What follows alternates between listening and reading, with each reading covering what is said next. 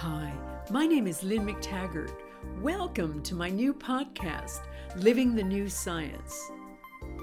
In these podcasts, I'm covering some extraordinary discoveries by frontier scientists and why this changes everything we think about how our world works and also how we should live our lives. Today, I want to share with you an amazing conversation I had with that frontier biologist, Dr. Bruce Lipton. Dr. Lipton is author of The Biology of Belief, Spontaneous Evolution, The Honeymoon Effect, and he has popularized epigenetics, the whole idea that our genes don't control our lives, but we can change them based on our environment. So this is what he had to say. Welcome, everybody. And Dr. Bruce, so great to spend time with you. I am so excited to be here with you, Lynn, and that very wonderful audience that's out there, because if they're watching us, almost by definition, they represent cultural creatives, people that are looking for answers to how are we going to get through all of this, and the answers are not in the box.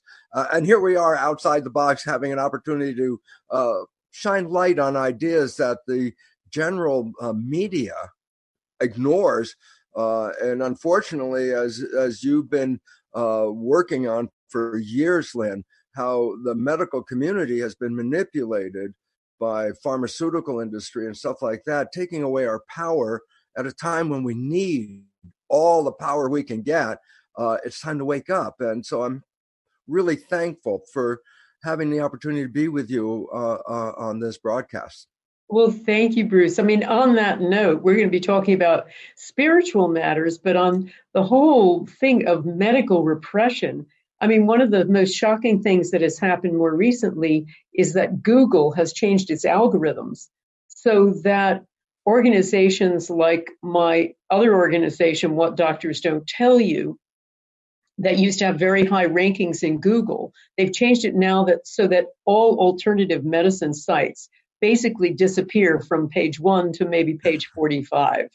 And it's not surprising why they do it. Google has purchased two pharmaceutical companies and is now looking for patients to do drug testing. And so they register, because they're tracking us all, they're registering information that we're putting in when we're searching for health, which is, one of the greatest searches there has to do with health. So, I mean, that's just one thing that we are working on, creating an alternative search engine to help people with this. But fear not, because, the powers of darkness are also countered by the forces of light. So I want to talk to you, Bruce, about some really amazing things that have been going on for me. I'll give you an example. I run Power of 8 groups. I run small groups and have been really working on the power of group intention, large and small, for many years now, and studying it and still trying to understand why it creates spontaneous healing. I'll give you an example. I was at a conference a few months ago doing a talk, a conference you've attended before in London, Conference for Consciousness and Human Evolution. And at the end of my talk, I put people in Power of 8 groups. And there was a woman in the group who was paralyzed from the neck down, and she was in a motorized wheelchair, Maya. And so her group did an intention for healing for her. She had idiopathic paralysis, which means nobody knew why she was paralyzed. But so they did this intention for her. And afterward, I asked the audience, so has anyone experienced anything? And we had lots of raised hands with people saying all sorts of things. But the thing that shocked everybody was when Maya stood up and turned around and talked to everybody.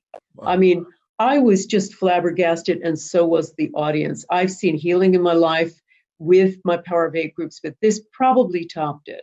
So I've been looking at that state that creates personal healing, that mobilizes the body to do that kind of extraordinary, immediate, spontaneous healing. And I just wonder if you have some views on that, because I know you've talked a lot about the honeymoon effect. Well, Yeah, the honeymoon effect for most people is almost like spontaneous healing of their life. They could have been blah, blah, blah every day of their life, and then they meet that special person. And 24 hours later, they're experiencing heaven on earth, a honeymoon, everything's so beautiful and everything. It's like, well, 24 hours, your whole life switched, and all of a sudden you have this whole new life. It's exactly the same kind of thing you're talking about in regard to the healing that you describe in the groups of 8.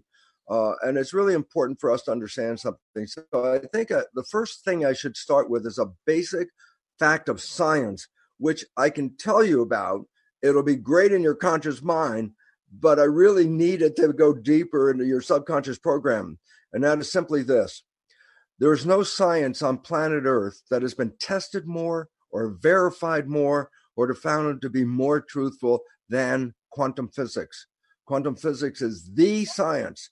Physics is mechanisms of how the universe works. And the relevance about that is, I don't care if you're doing biology, chemistry, psychology, all that. If you don't understand quantum physics first, all the rest doesn't make any sense because it's the basic mechanisms of life. Now, when I say this, of course, it's just hard to imagine, but I need you to understand it's not imagine, it's real. That, first of all, quantum physics recognizes something very, very important, and that is this. Consciousness is creating our life experience. And the relevance about that is very clean and simple, and that is if you change consciousness, then you change life experience.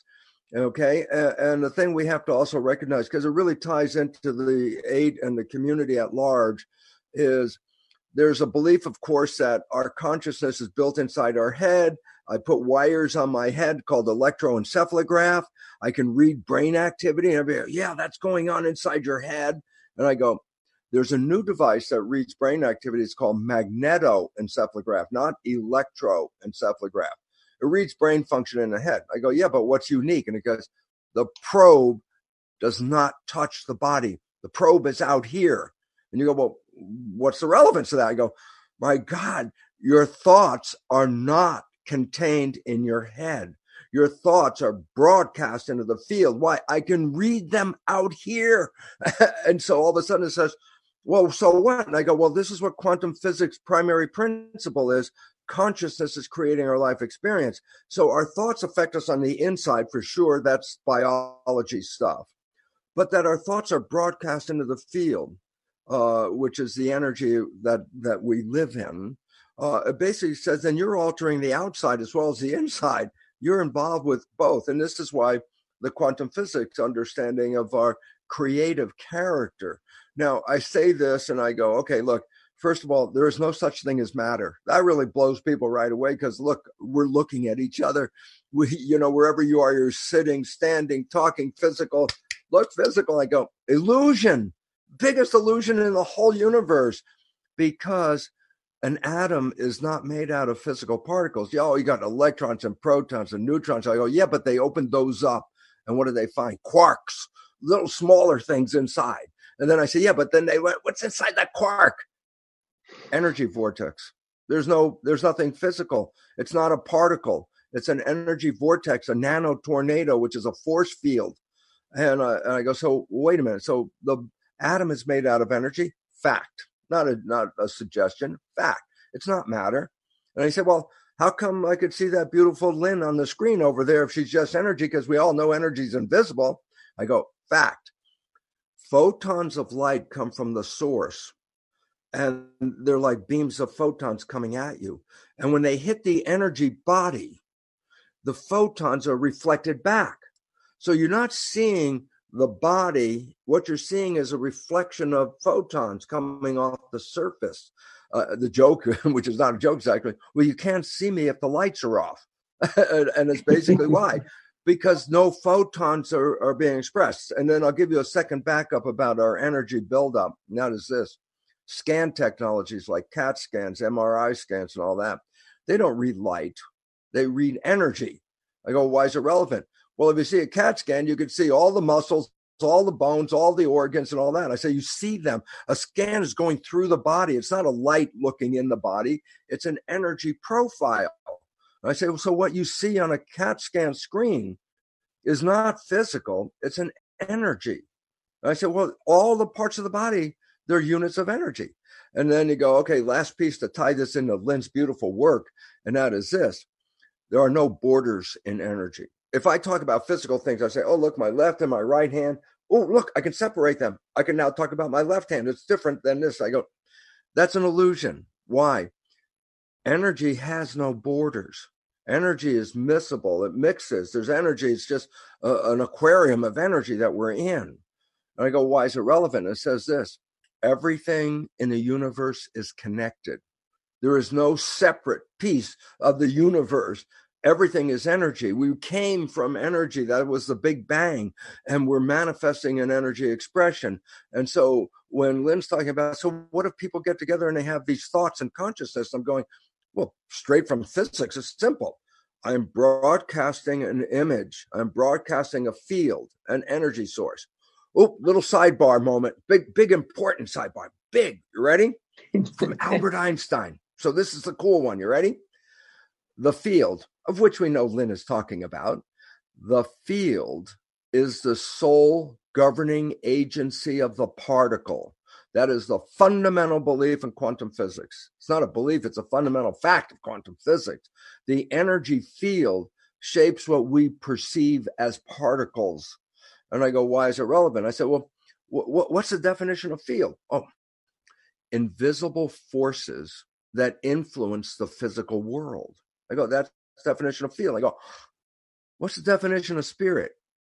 Invisible forces that influence the physical world.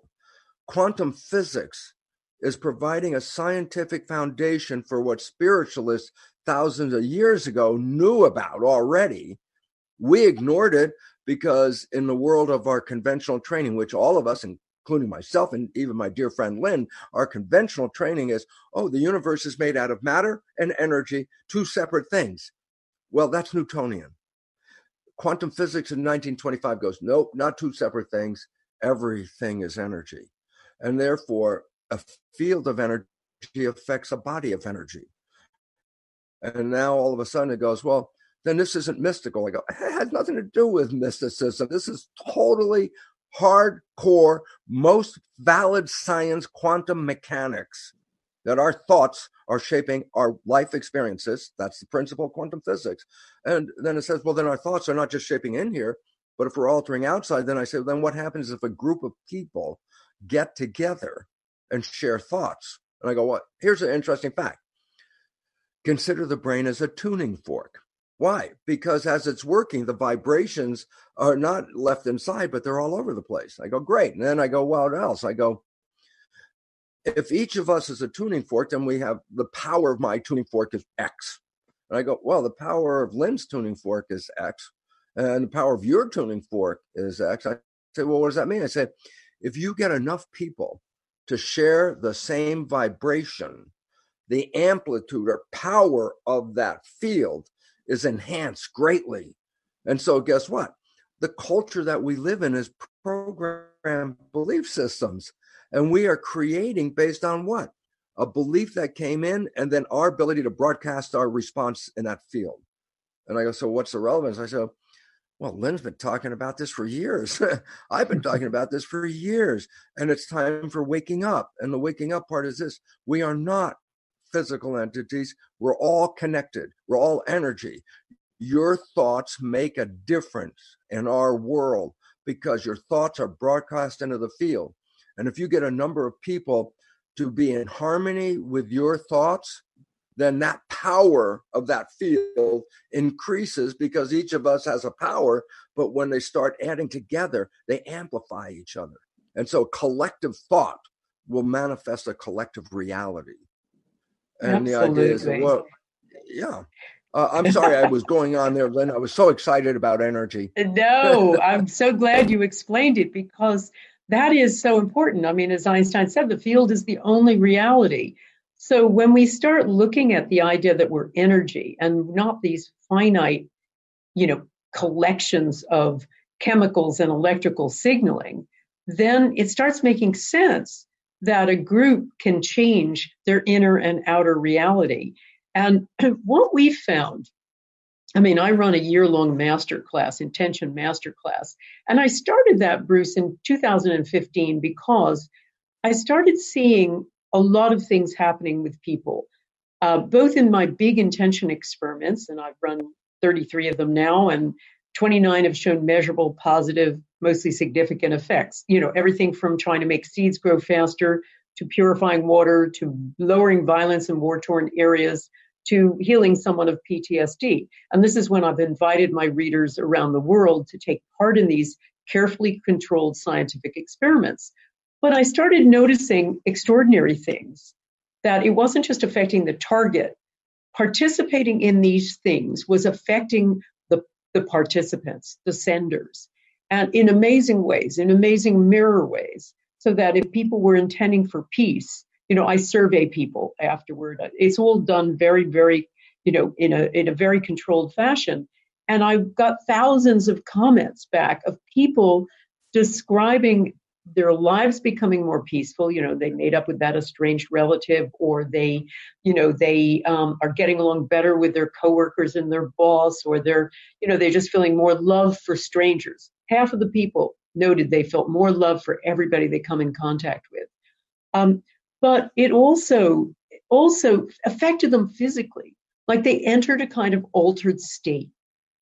And so did, when I started scaling this down, and I started running these intention master classes, I wanted to see what would happen, not only if I taught all the elements, the keys to intention mastery that I've studied for years and, you know, put together with both science and ancient wisdom, but also put them in groups and essentially studied them for a whole year, you know, gave them a lot of tips and challenges and experiences and experiments, but also monitored their progress. I wondered, would everything in their lives begin to change? You know, not only their health, but what about their careers and their finances and their relationships? And as I monitored, I found that of the people, and now I've done this for a number of years, the people who meet every week in their groups, pretty much 100% of them experience some sort of major transformation. So one of the things that I've clocked is the interesting thing about what kind of a transformational experience sets that kind of extraordinary change in their lives. And one of the things that I've found, Bruce, was when they described what was happening to them, a lot of people talk about a big altered state during this Power of Eight group.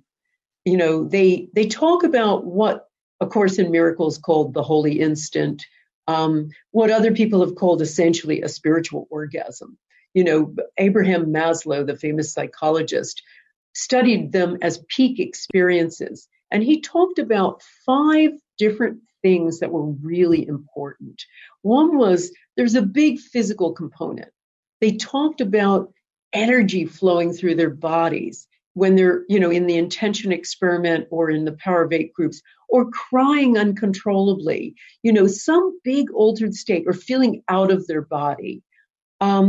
They also felt this extraordinary sense of oneness, you know, where they felt more love for everything in the world. It's very much like the late astronaut Edgar Mitchell, when he talked about coming home from the moon and having this extraordinary altered experience, this epiphany. And they talk about a blinding epiphany of meaning like he did, like the world makes sense suddenly. And there's an element of rejuvenation too. But, you know, it was extraordinary to me. There's people who are just in a little group, and all we ever do it is 10 minutes. And yet we have this extraordinary experience where that seems to be, getting in that state of oneness seems to be the big changer. So Maya even said, it felt like the wheels of her wheelchair were falling off. She felt lifted, like she was coming out of her chair. She was definitely in another zone. So do you know anything about that? Like with the honeymoon effect, is there anything kind of similarly, you know, that happens? Well, absolutely. To really set the stage for that, let me make an important assumption. Well, it's not an assumption, a fact. We talk about the brain as a computer, It is. It's beyond any computer that humans could ever create. Which a little sidebar there. I always love it because we always think, well, we're so smart, and everything less than humans has less and less and less intelligence. Like, okay, a dog's intelligent, but not as much. And then a snail, well, it's got a little tiny intelligence. And a cell, wow, what kind of intelligence? I go, cells created us. Cells made us. We are a consequence of a community of 50 trillion cells, and it's their abilities that give us our abilities, and they created us. So cells are pretty intelligent here. Okay, so what I need to bring up, what I was going to talk about, the brain as a computer. It is a computer, and let me give an parallels, because a cell, by definition in biology, a cell is a programmable chip, and the nucleus is a drive. We used to think read only. That meant whatever your genes are, that's your life. Our understanding today, I can my genes just by change from change. Last trimester of pregnancy, the operating system is built in. I say, great. I say, what does that mean? I say, well, go buy a new computer and you start it up, and it boots up, and we call, oh yeah, that's the operating system. Then I go, okay, now do something, spreadsheet, draw, write. I go, no, I can't do anything. I say, why not? Oh, I need programs to work with the operating system. So then we buy programs like MS Word or, Firefox or whatever. We buy these programs, and then we can use them. And I go, okay, so first there's an operating system, then there are programs, and the programs are in the hard drive. But the keyboard on the surface is an opportunity to engage those programs. So here's the analogy. The hard drive is the subconscious. It's got programs in it. That's what it's got. First 7 years of our life, our brain is operating at a vibration called theta. When you put wires on your head, EEG. Theta is just below consciousness. So a child for the first 7 years isn't really in consciousness. It's in theta. Theta is like imagination and character. And that's how kids have like ride a broom and it's a horse. And to them, it really is a horse in their consciousness when they're riding that broom. Or I always love it, the tea party where you pour nothing into the cup, you drink the nothing and go, oh, wow, that was the best tea we ever had. And I go, that's theta. But theta is hypnosis. I say, so why is it relevant? Because I say the last trimester of pregnancy and first 7 years, the brain of a human is primarily in theta. And I say, what relevance? Programming. It's like a video recorder. I say, how does it get programs? I say, it observes mother, father, community, siblings. It watches them. And in a recording state of theta, they download their behavior into you. So that's how you got your programs. Because the whole idea is this: if you're going to be functional in a family or functional in a community, there are a lot of rules, thousands of rules of behavior. I think, teach an infant. Okay, here's a 2-year-old. Sit down, listen. I need to give you a few thousand rules here. And it's like, well, obviously that doesn't work. But nature created theta, a record mechanism that download the program by observing the parents, the teachers, more or less. I go, so the programs that we get in the first 7 years did not come from us.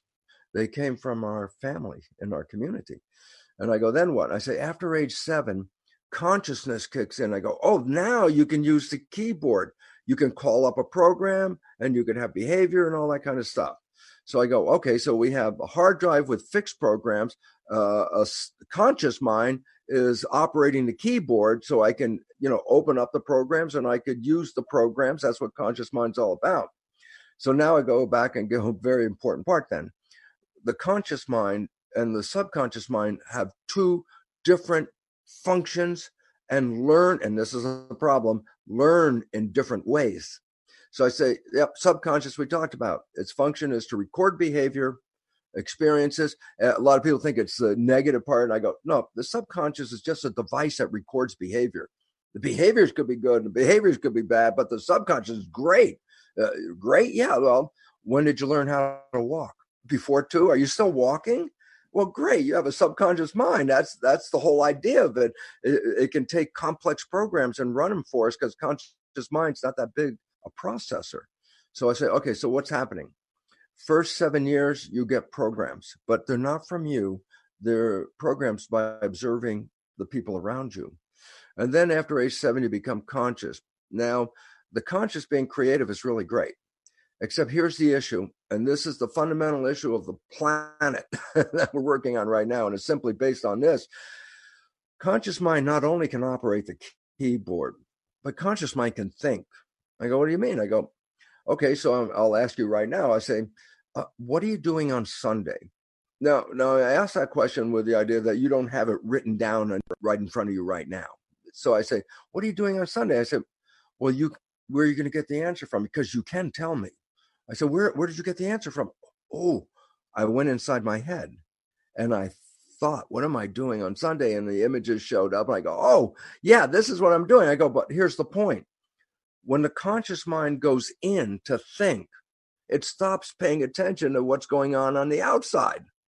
I go, well, what does that mean? I go, we're not paying attention because thinking takes your attention, puts it on the inside. I said, well, what if you're driving the car and you have a thought? I go, no problem. You go, why? Subconscious mind is autopilot.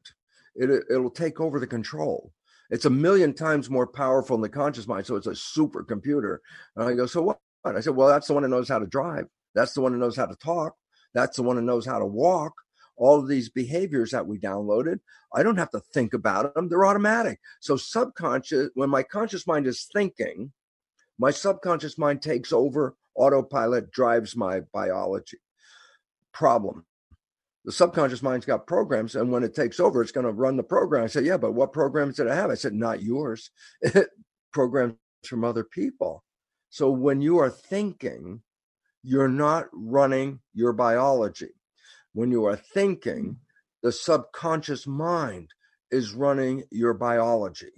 And I go, what's the relevance? I say, well, first of all, because you're thinking, you don't even see your behavior. You don't see it. Why? It's automatic. It's working. You drove the car. You could be in a conversation with a passenger and blah, blah, blah, blah, blah, blah, blah. And then 5 minutes later, you look out the window and go, ooh, I didn't pay attention to the road for the last 5 minutes. I go, oh, you're still here. You're still driving. Subconscious took over. But here's the key. You ready? During that 5 minutes while you were in the conversation, the car was driving, I say, tell me what was on the road. And you go, I have no idea what was on the road. I go, why? You weren't paying attention. Subconscious was paying attention. Conscious mind had no vision of what was going on. So then all of a sudden I say, okay, now the biggest problem in the world that Lynn has been helping us with is this. Science has recognized that we are thinking over 95% of our day.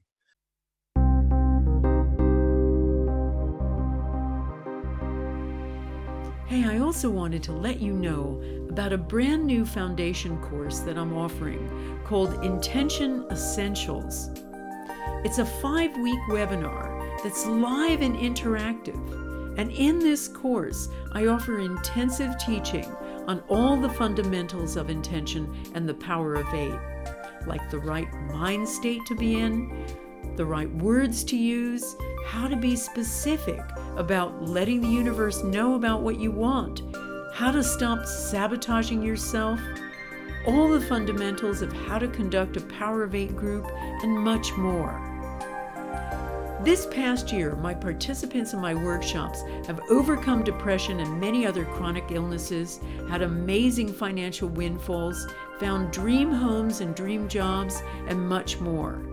And unlike most courses, this is highly experiential learning, live and interactive. So to find out more or book your place, go to lynnmctaggart.com and follow the Intention Essentials link. What does that mean? Well, if you're thinking, then conscious mind is not running the show 95% of the day. I said, well, then who's running the show? And I go, you got programs. That's what they run them automatically. So a story that I've told audiences for 32 years, because it's the best story and I haven't found a better one, is you have a friend, you know your friend's behavior very, very well.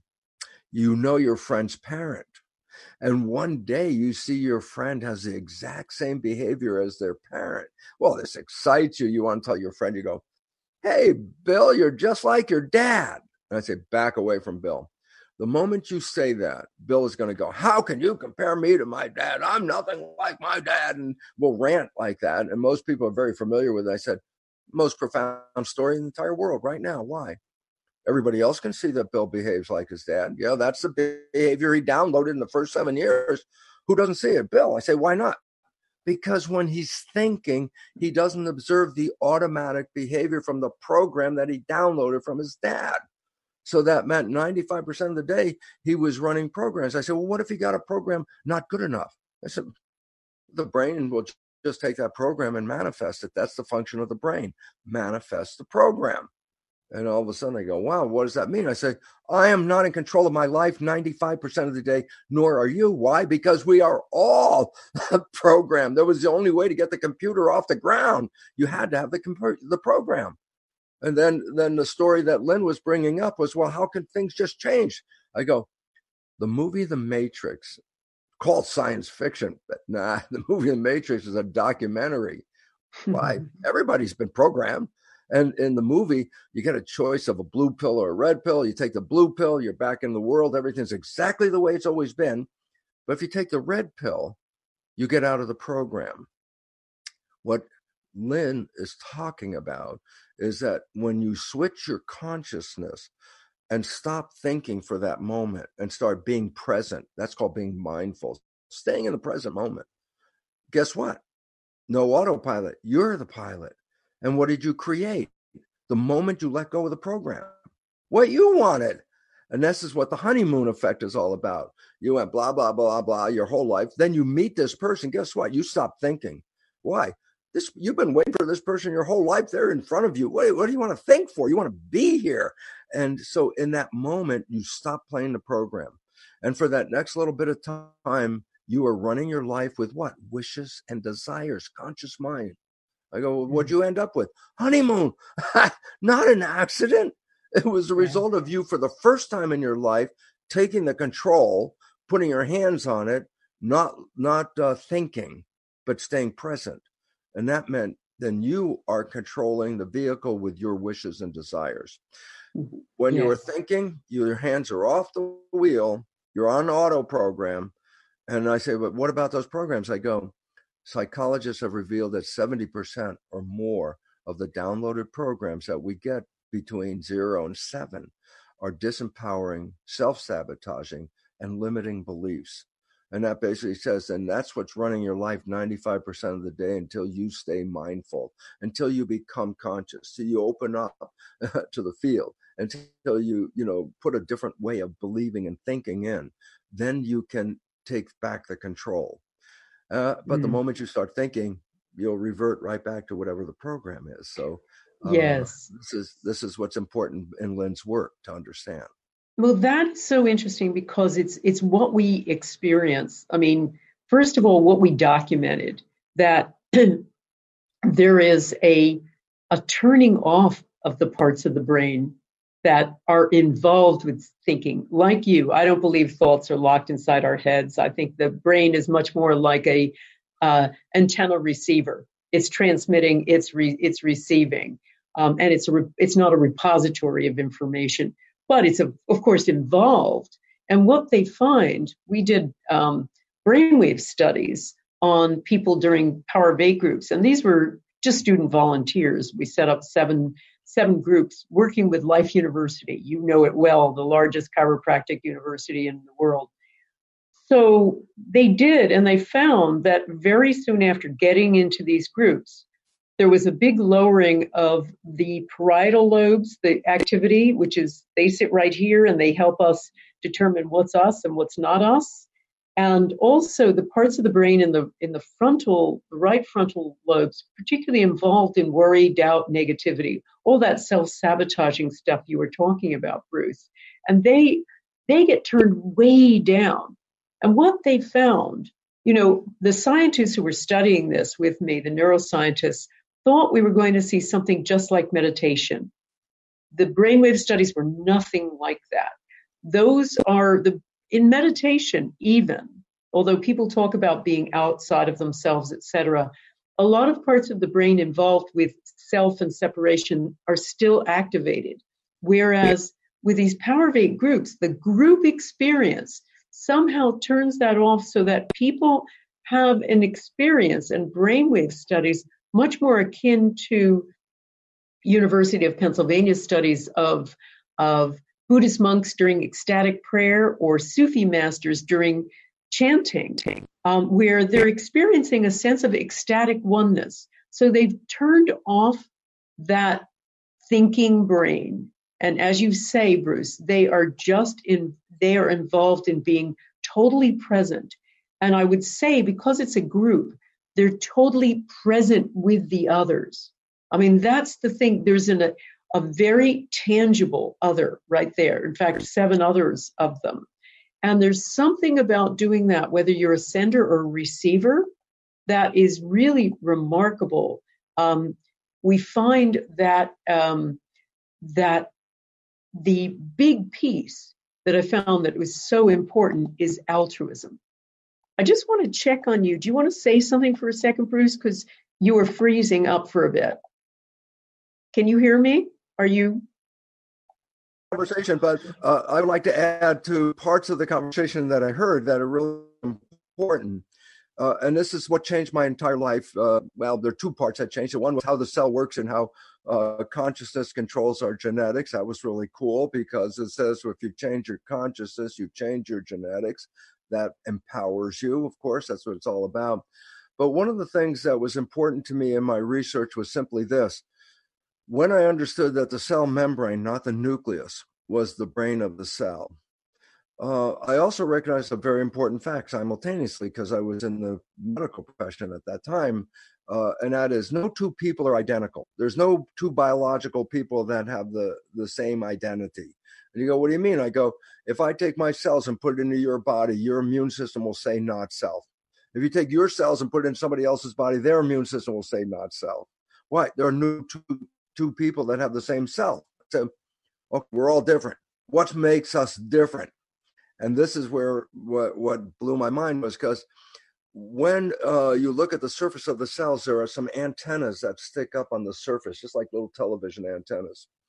And these are called self-receptors. Interesting name, self-receptors.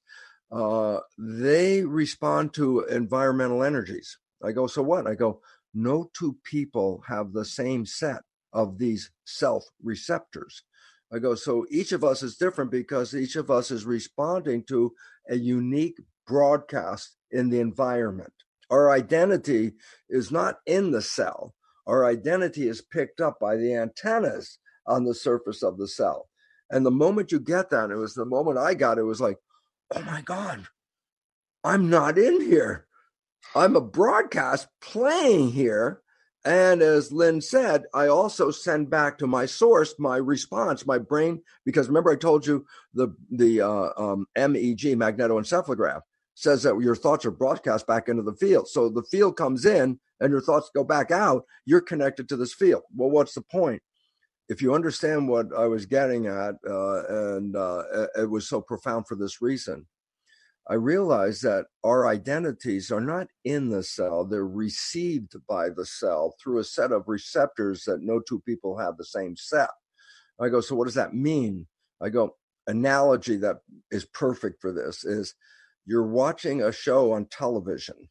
I say, is the show in the television? I say, nope, the show is broadcast to the television, picked up by the antennas. And I go, well, when you're watching the TV and the TV breaks, you say, oh, TV is dead. And I go, yep, TV is dead. It's not working anymore. Is the broadcast still there? I go, yeah, it is. How do you know? I say, you get another TV and to the same station, you're back online. Well, if you understand the nature of from the involved self coming to these regions, the body is the equivalent of a television set. I am playing the Bruce show right now. Why is it relevant? If my television breaks, my body dies, Bruce is dead. The show is in the show is the broadcast. I go, oh, then I'm still here. I go, yep, no television to play through. Until what? Somebody gets another TV and tunes it to the same station. and I'm back again. And that's carnation. Okay. And so I say, why is this relevant? And the answer is this. The wake up thing that happened for me when I understood this was like, first thing blew me away is like, oh my God, I can't die. I'm not even in here.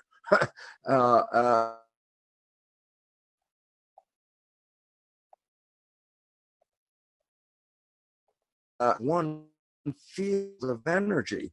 And the point about that is you can get back into that field, and that's above the body. And above the body in science, when we talk about genetics, the conventional belief is genetic control. Something is controlled by genes. But the new science is called epigenetic control. And it goes, well, it sounds like the same thing. And I go, no, epi means above. I go, like the skin is above a layer called the dermis. So guess what? It's called epidermis, above the dermis. And I go, so what is epigenetics? Control of genes from above. I go, oh my God, the broadcast of who we are can control these genes. I go, absolutely, epigenetics. We can change your genetics with your belief system. And then I go, and where's your belief system? I go, 95% of it is in the program you receive from other people.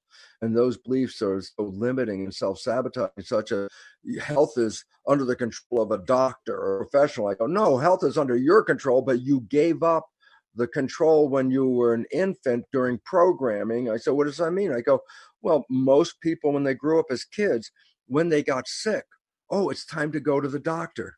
Time to go to the doctor. I go, what does that mean? As a 7-year-old and under, that's a program because it's being downloaded. I say, what's the program? I don't take care of my health. The professional takes care of my health.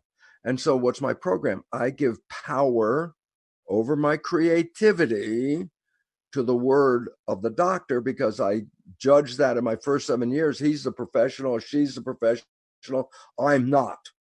And I say, so why is it relevant? I say, be careful of prognosis. Prognoses are creating a future from somebody else's opinion.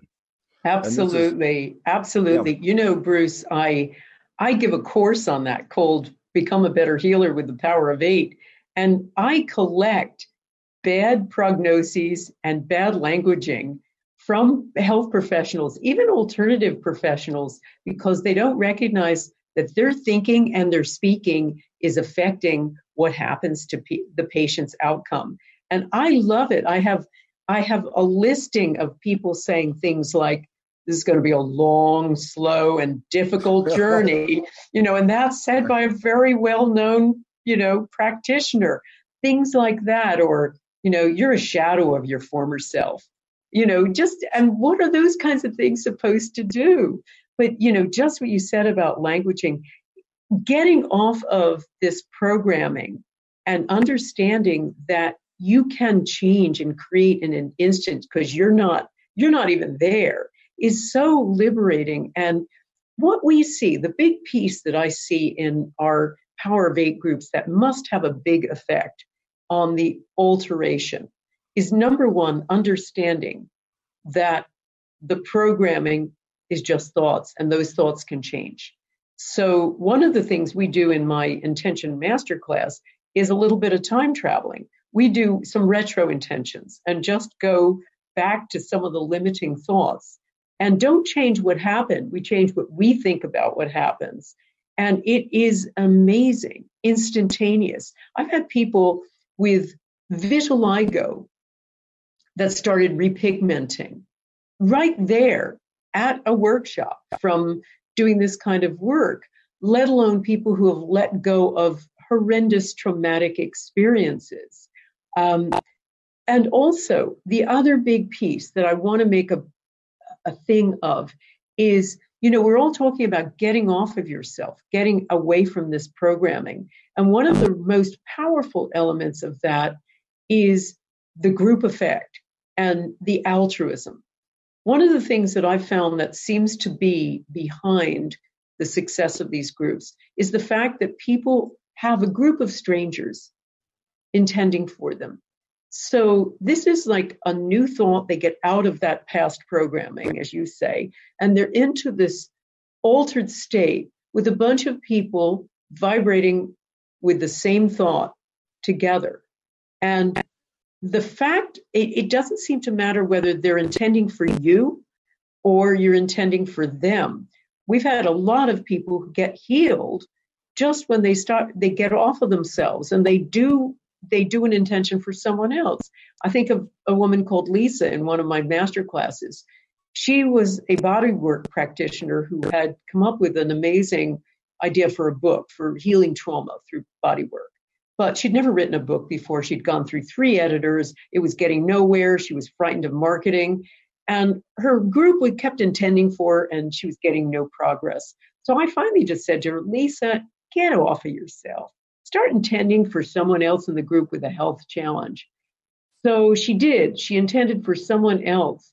And as soon as she did, immediately, whoops, we've just lost Bruce, everybody. I'll just finish this story and I tell you what, let's try to get him back again. Hello. You back? Great. I'm back. I was just sitting here and I disappeared. I don't know what happened. Let's see where you are. There you are. Are. Oh gosh. Okay. Sorry, I was just about to reboot and get you back again. Good. Well, this is probably just as well too, because you were freezing a bit, Bruce. So this will be a better broadcast for everyone. Yeah. So just to finish my story. It must be the pharmaceutical industry. I think they're after us, Bruce, definitely. So I want to finish my story about Lisa. Where did you leave off? I think I was telling you about how she couldn't get this book done, and I told her to get off of herself.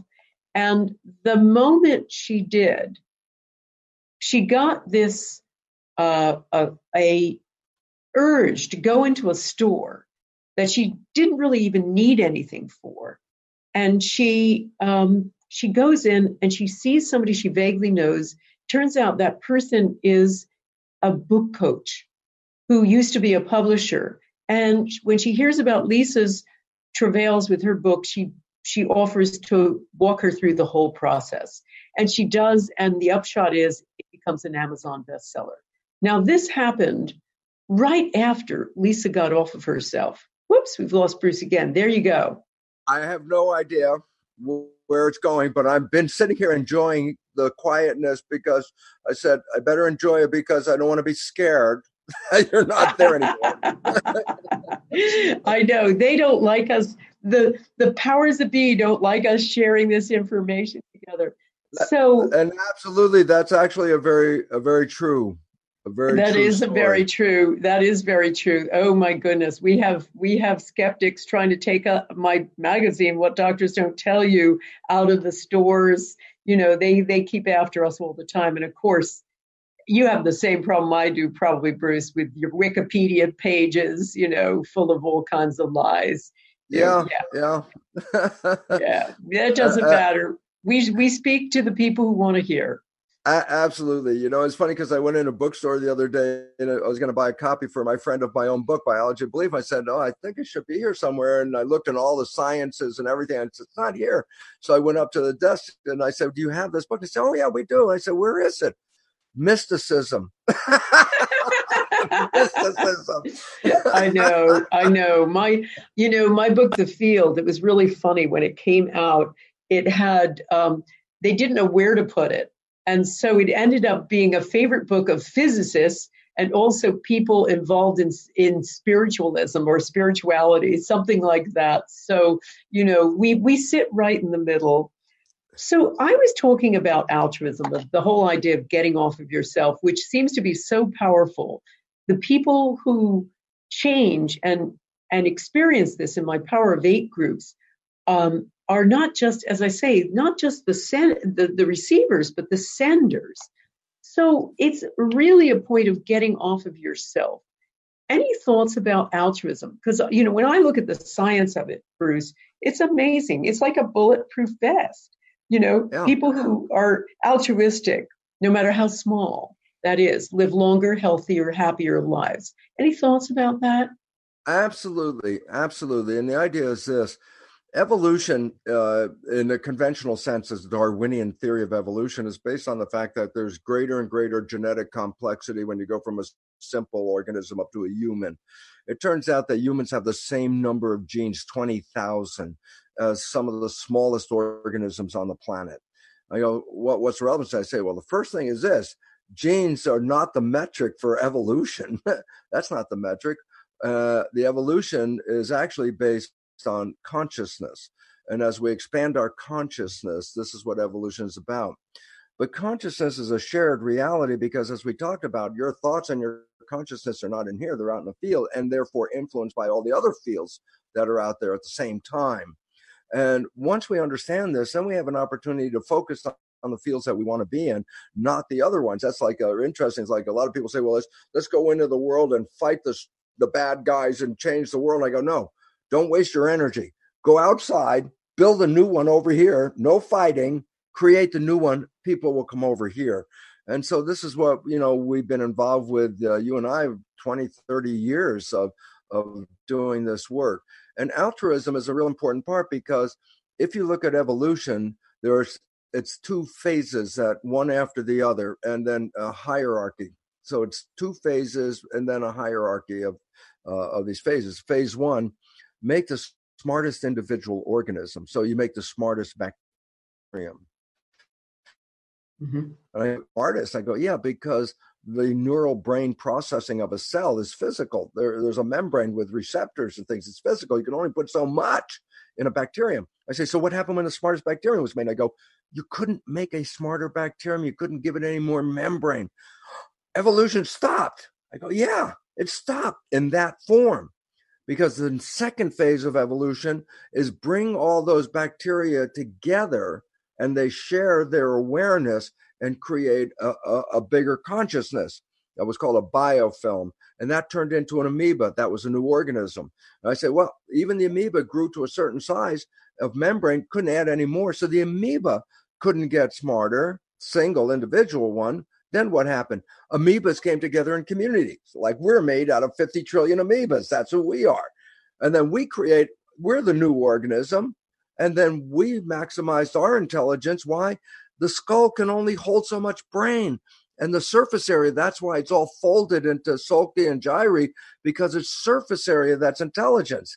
And so you look, oh yeah, but we maximized it. So human evolution stopped, thousands of years ago. And then what? Coming together in community is what jumps us to the next level of consciousness, that we are cells in the body of a bigger organism called humanity. 8 billion cells have to learn to live in harmony, just as 50 trillion cells live in harmony under your skin. If you're healthy, you've got 50 trillion sentient beings living in a community, sharing awareness, and creating the character of human life.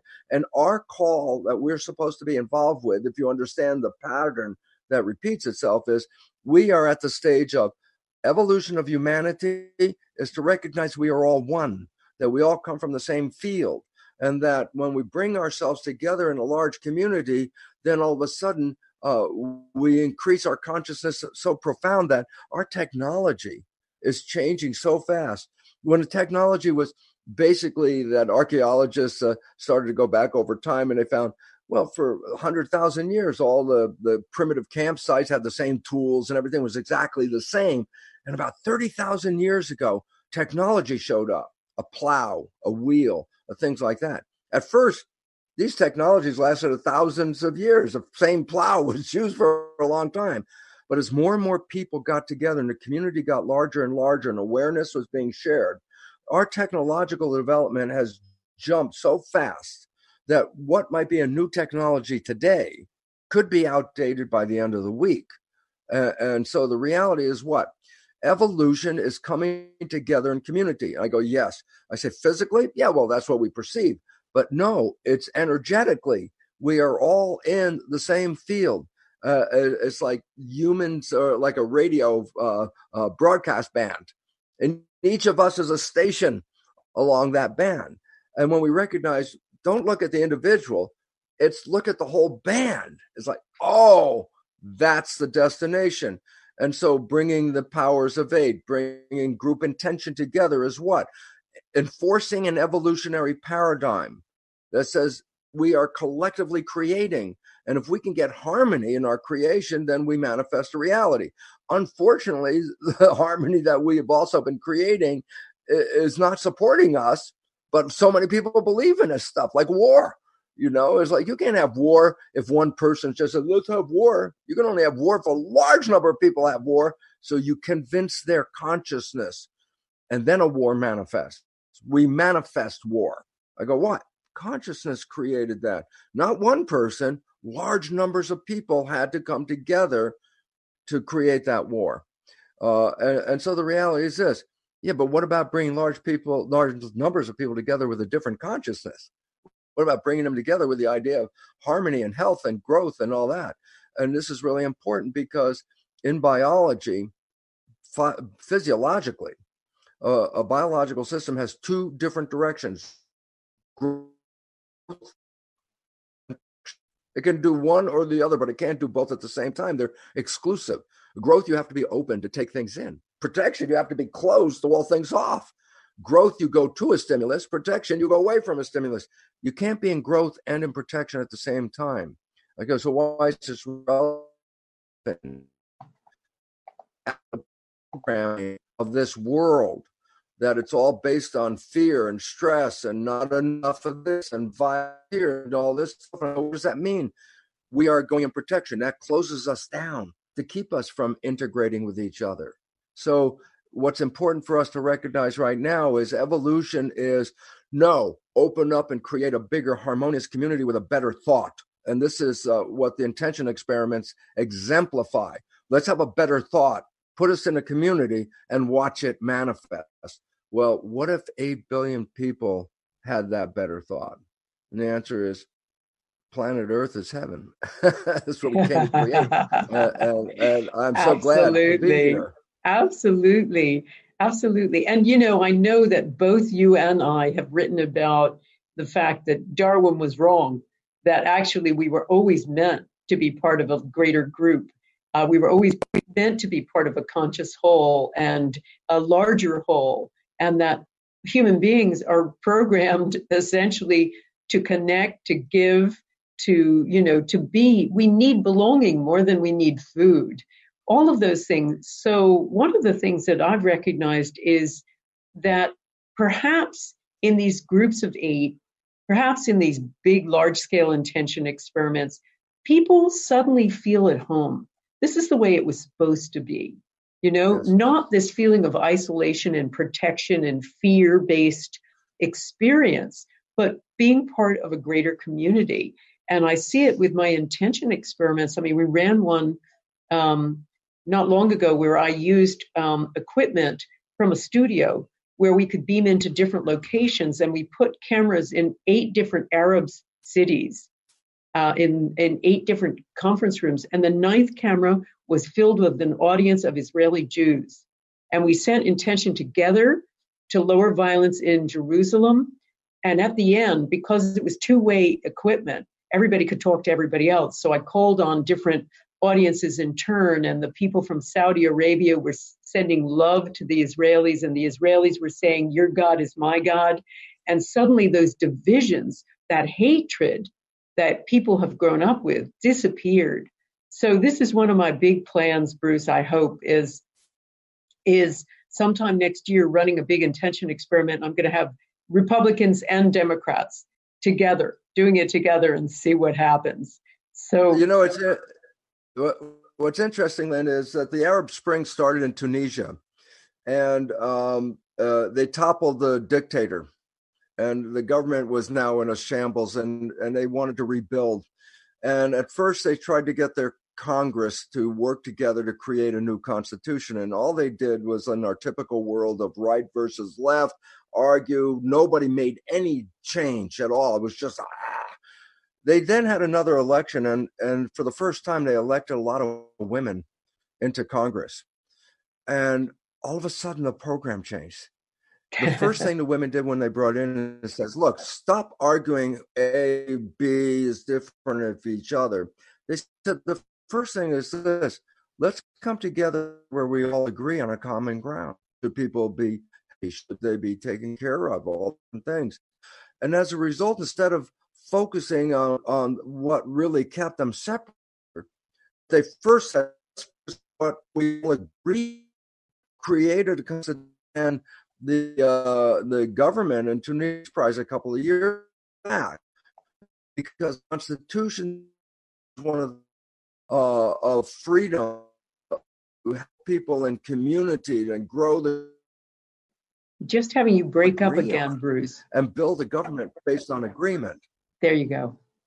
There you go. So building a government based on agreement. Yes. I mean, this is what we want to work on, is the whole idea of getting off of yourself, being part of a larger whole, and the program changes. So yes, sadly, the program changes. Sadly, we've just about come to the end of our hour. I just wanted to let everybody know. I know we just went like that. As we know, it always does, Bruce, when I'm spending my great time with my dear buddy. Well, there's a great amount of harmony from two different directions coming together to emphasize the exact same reality that we're all facing. And I'm so excited by it because between us, how many years we've been doing this. And if we go back, and in my particular case, go back to the early days, like trying to get a few people to come into the room, and today have thousands of people come into the room, is a great reflection, because it says that people are now saying, okay, there's another way, and we've been on the wrong track, and that track is taking us into destruction. It's actually the sixth mass extinction of life, created by us and our own behavior. We're killing ourselves. And so it's wake up time. We got to wake up, because this extinction is not 1,000 years from now. It's in decades. And so I'm so glad you're out there, because with people like you out there, I don't feel so alone as well, going out there and talking, because I say, look at all my friends here, such as Lynn. We're all coming from different places, but we all have the same destiny. We do. And it is so great to be part of this amazing community and to be working with change makers like you, Bruce.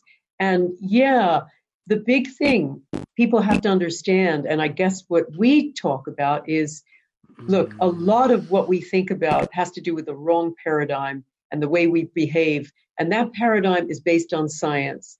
But one thing you must understand is science is just a story. And new chapters supplant the old chapters that have been there before. And Bruce is one of those people, and my work and Greg Braden's, et cetera, are one of those people who is trying to change the story. So do listen in to both of us. Thank you guys for listening. Thank you, Bruce, for being part of this. And thanks for everybody for, dealing with our technical challenges, but we got through it. So thanks again, everybody. Take care. This is Lynn McTaggart, helping you to live the new science. Keep listening, and I'll continue to give you information and tips each time about how to incorporate this new information into your life.